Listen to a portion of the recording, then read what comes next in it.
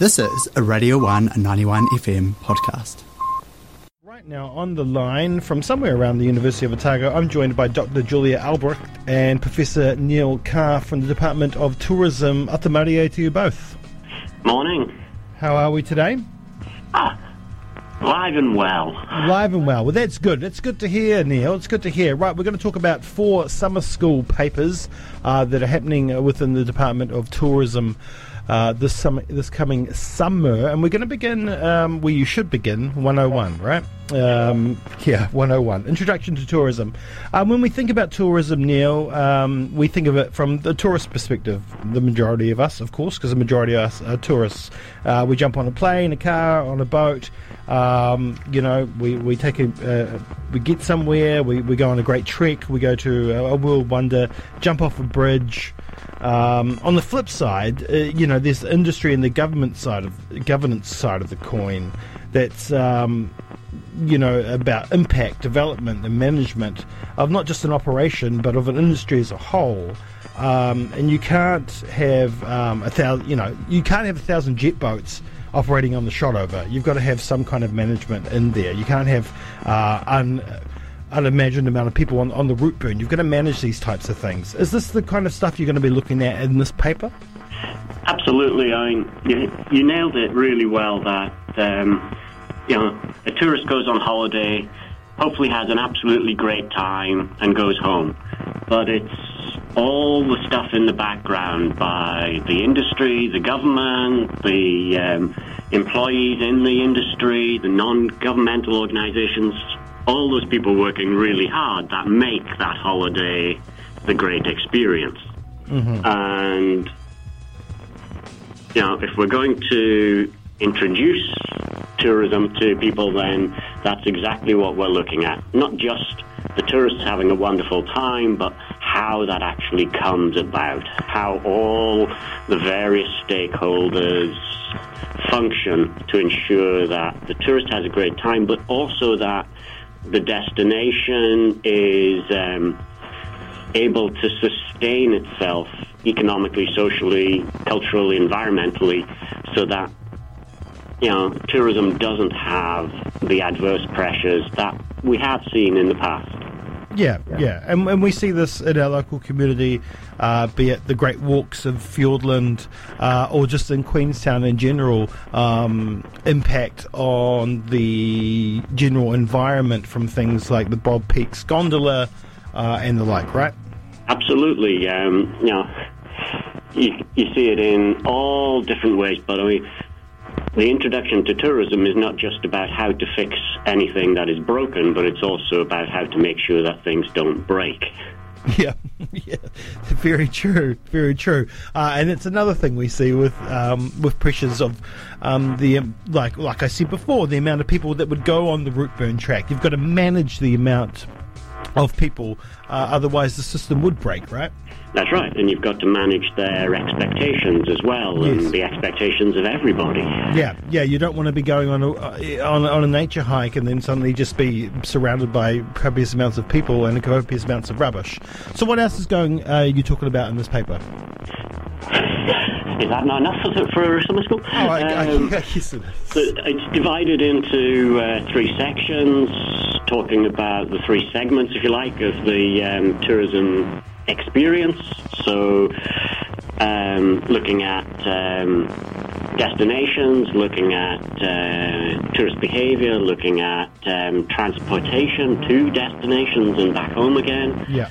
And really giving, as it says in the title, the students an introduction to it so that they can either dive into more tourism papers if they wanted to run into a minor or a major, or that they've got this tourism flavour to their more generalist degree. You mentioned the transport thing too, because that's something we're looking at the moment too, in terms of on a local scale with the potential new airport in Taurus. Yep, absolutely. Yeah. But I mean, it's airports, it's self-drive tourists, it's e-bikes, it's everything. Yeah, true.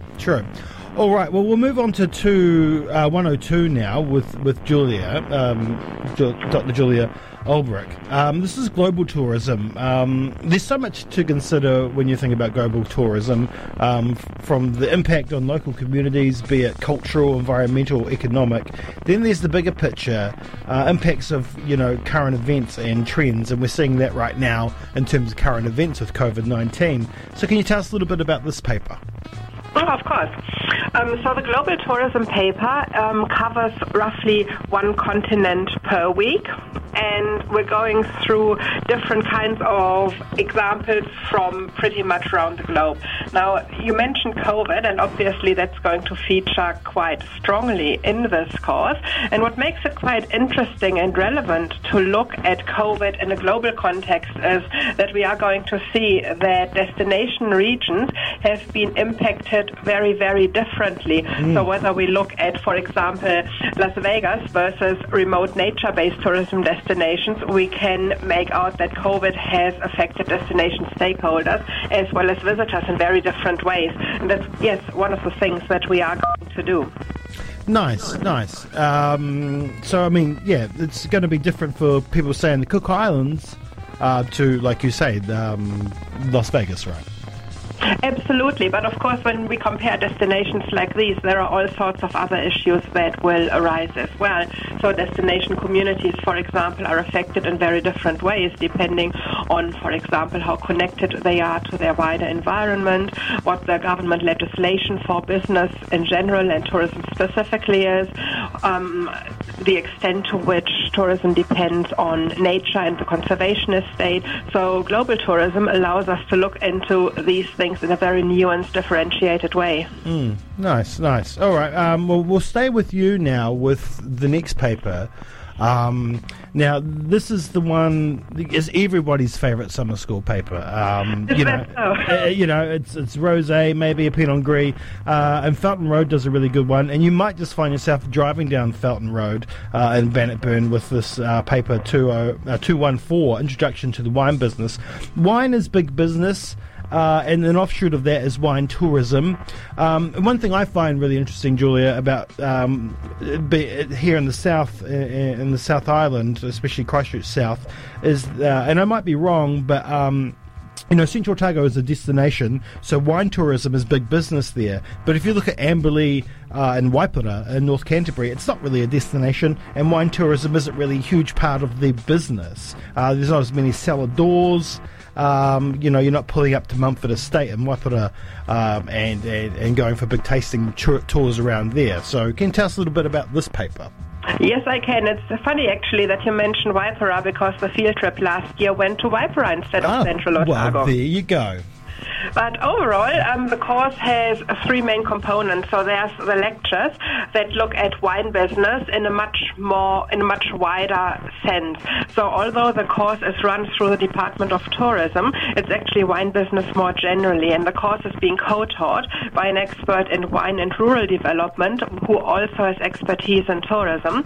And it's co-taught by someone whose expertise is in wine. So we've got on the one hand the lectures that look into supply and demand issues, that draw on global as well as local examples, that look at distribution channels for wine and so on. But this is accompanied by the wine workshops where students develop an appreciation of wine, as you alluded to before, by actually tasting it and learning about the different grape varieties and how they grow and where and how this impacts the taste and so on. Yeah. And then there's the non-compulsory field trip that took us to Waipara last year.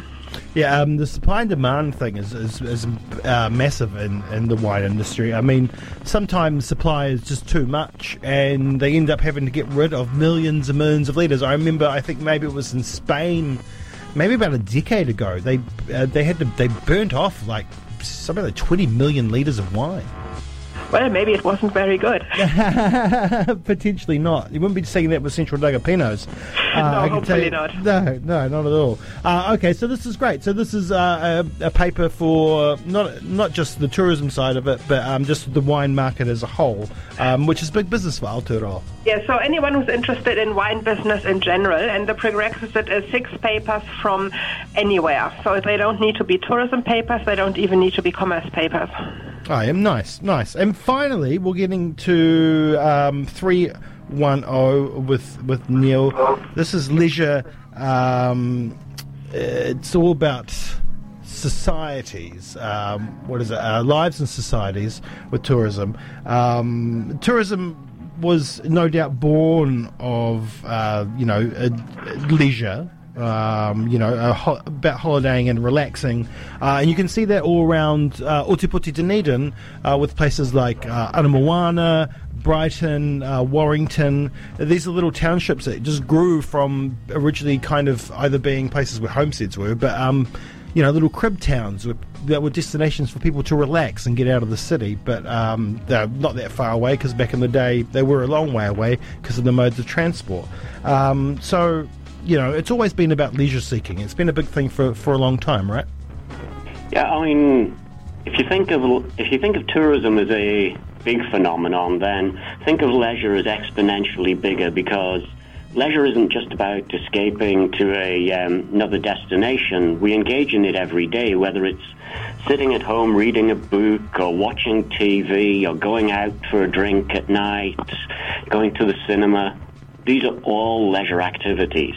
Mm-hmm. When we go watch the All Blacks, we're engaging in leisure. When we go for a swim up at the swimming pool or down at the beach, we're engaging in leisure. Mm-hmm. There's not a day goes by when we don't do it. And it's integral to our well-being. It's an integral right under the UN's Charter of Human Rights. And of course, facilitating it is a huge industry. Yeah, that's right. So 310 is really about engaging with that diversity of leisure, both as a social phenomenon and an industry. I would just put to you quickly that if the All Blacks lost the game, it wouldn't be very leisurable. Leisure can be painful and pleasurable. So you're looking at things like the hospitality industry, you'd be looking at cinema, all those kinds of things, are you, with this paper? Absolutely, yeah. It's very, very much mixing the industry that helps to facilitate our leisure, but also what we look for in our leisure, which can be facilitated by industry, but sometimes isn't. Mm-hmm. Some of the most leisure/pleasurable moments we have are simply out walking, watching a beautiful sunset. Very true. We don't need a leisure industry all the time to have leisure. So the course is very much about both sides of leisure. Yeah, so you're looking at the kind of psychological side of things too, are you? Yep, social psychology, bit of anthropology. Nice. So that's why this one's 310. It's a 300 level paper. What are the prerequisites for this one? So, 54 points at 200 level. 200 level, yep. And from anywhere in the university, there are no specific papers, which reflects the fact that leisure is a multidisciplinary field, and the better the diversity of students, actually, the more interesting the course will be. Very nice. And so 3 of these papers are distance learning. That's 101, 102 and 310. And, of course, the wine one is on campus and on a field trip, hopefully, to a beautiful wine region of the south. Who are these papers initially? I mean, I guess the 200 and 300 level ones will have a more specific aim for people, but who are these papers for in general?